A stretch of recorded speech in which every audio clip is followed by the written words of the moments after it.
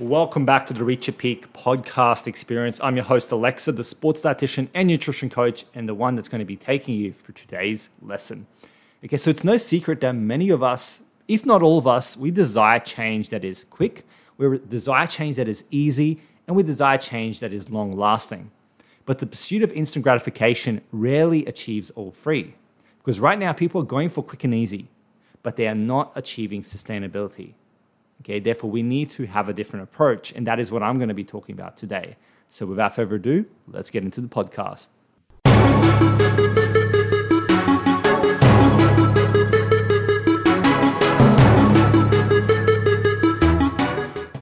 See, the blunt truth is this. We need to start approaching change more strategically and more patiently, okay? There's no two other ways about it. We need to, okay? We need to move from instant gratification to delayed gratification. We quite simply need to start being more, for a lack of a better word, slow and steady, okay? We just need to. And here's why. Number one, muscle loss, okay? When you're trying to lose weight rapidly, when you're trying to just get all this weight off as quickly as possible and achieve that physique you're hoping for, it's actually not going to be just the same way you expect it to be, basically.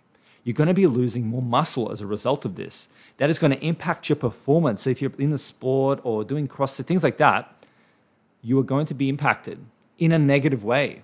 Okay, it doesn't matter what physique you achieve, even if it's the physique you want, you will be negatively impacted in terms of performance because you're losing muscle, therefore losing functionality, therefore losing strength, and therefore losing the potential to reach that peak, okay, as I say. And of course, at the same time, when you lose muscle, it's actually harder for it to be put on later on. Therefore, this can slow down your metabolism. Okay, this can impact your health. And quite simply, to be blunt again, you may think you're trying to achieve the physique you want by doing it rapidly, but what happens is when you lose that muscle, the physique you actually hope for can't be achieved because you needed muscle mass in the first place to have that physique. Okay, so rapid weight loss, one of the biggest issues, one of the biggest reasons you need to be more slow and steady is to avoid that muscle loss, okay? You don't want to be losing muscle, okay? That's something you definitely don't want to be doing when you're trying to optimize body composition.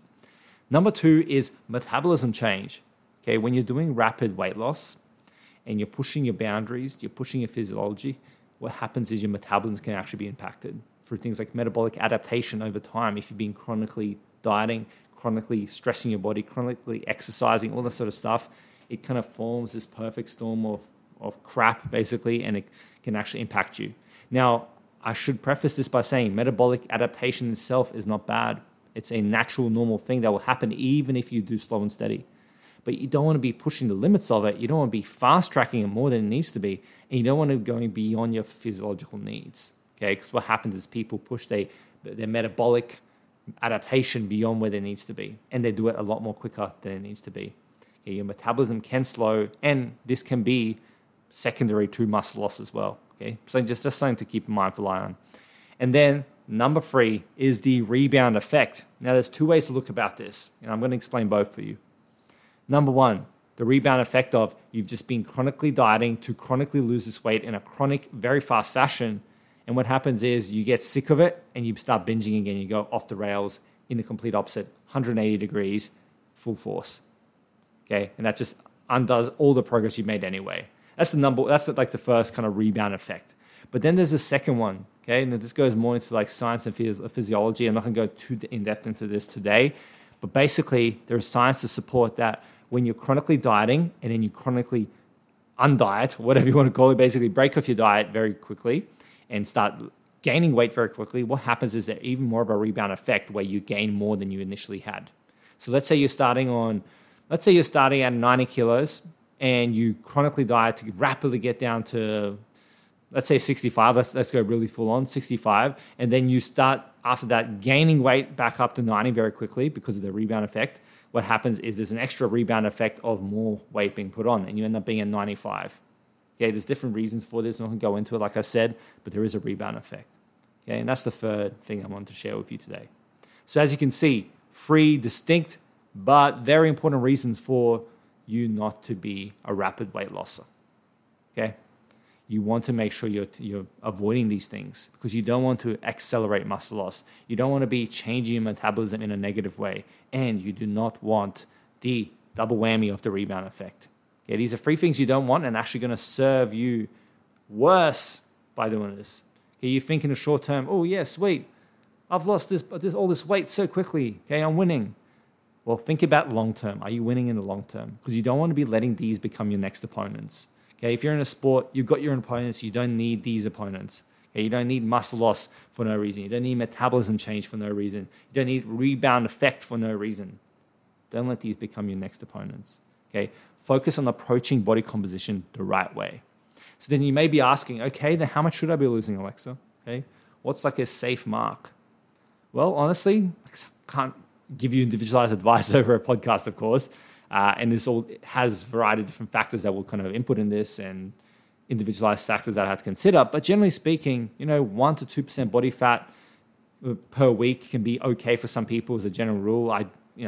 Maybe closer to 1% would be better, 1% of your body weight per week or so on a slow and steady pace. But for the purposes of this podcast and the way I like to look at it, the way I prefer to go about it is you don't want to lose more than, let's say, 3 to 4 kilograms in a month or 6 to 8 pounds per month. Okay? 3 to 4 kilograms, 6 to 8 pounds, that should be your upper limit. And even that's all contextual. That much loss on someone who's already pretty lean is a bad idea. But that on someone who's got a lot of body fat to lose, that can be well within normal. So like I said, there's a lot of individualization here, a lot of nuances to it, a lot of, context that needs to be put in there. So if you do want the specifics around this, you want help achieving your body composition the right way, honestly, the best thing you can do is reach out to me and we'll see if we can work together. Okay, I can help you one-on-one. I'll tell you exactly how much is safe to lose, how much is realistic, how much you should be losing for your performance goals and all that sort of stuff, because you don't want to just be going on the internet and going, what's the general weight loss I should be going for, and aiming for that. With nutrition, with health, with fitness, with sport, it all has to be individualized. Okay, that's very, very important. Okay, but that just hopefully gave you a bit of an upper limit so you know that if you're really, really overdoing it. Okay, so yeah, hope that helps. Hope this podcast episode has helped you gain some clarity around why I basically pushed zero rapid weight loss. Why I'm such an advocate of slow and steady and long-term goals and long-term mentality. Because a lot of times people are like, I want to lose quicker so I can motivate myself, okay? Or I'm sick of all this weight. I really just want to get to the point where I'm happy quicker. And I 100% get that, okay? Don't get me wrong. I 100% get that. As a fellow human, I get that premise, okay? I'm the same way. Like I said at the start, that if not all of us, we desire quick and easy change in a variety of different aspects of our life. But sometimes it's just about taking a step back, realizing what is for the better good in the long term and going for that, okay? And in terms of weight loss, you don't want to be doing it rapidly.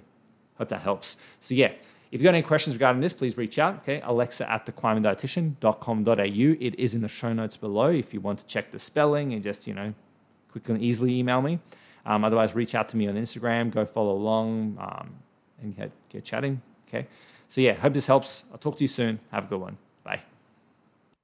Thank you so much, guys, for checking out my podcast. Hope it brought you some great value today.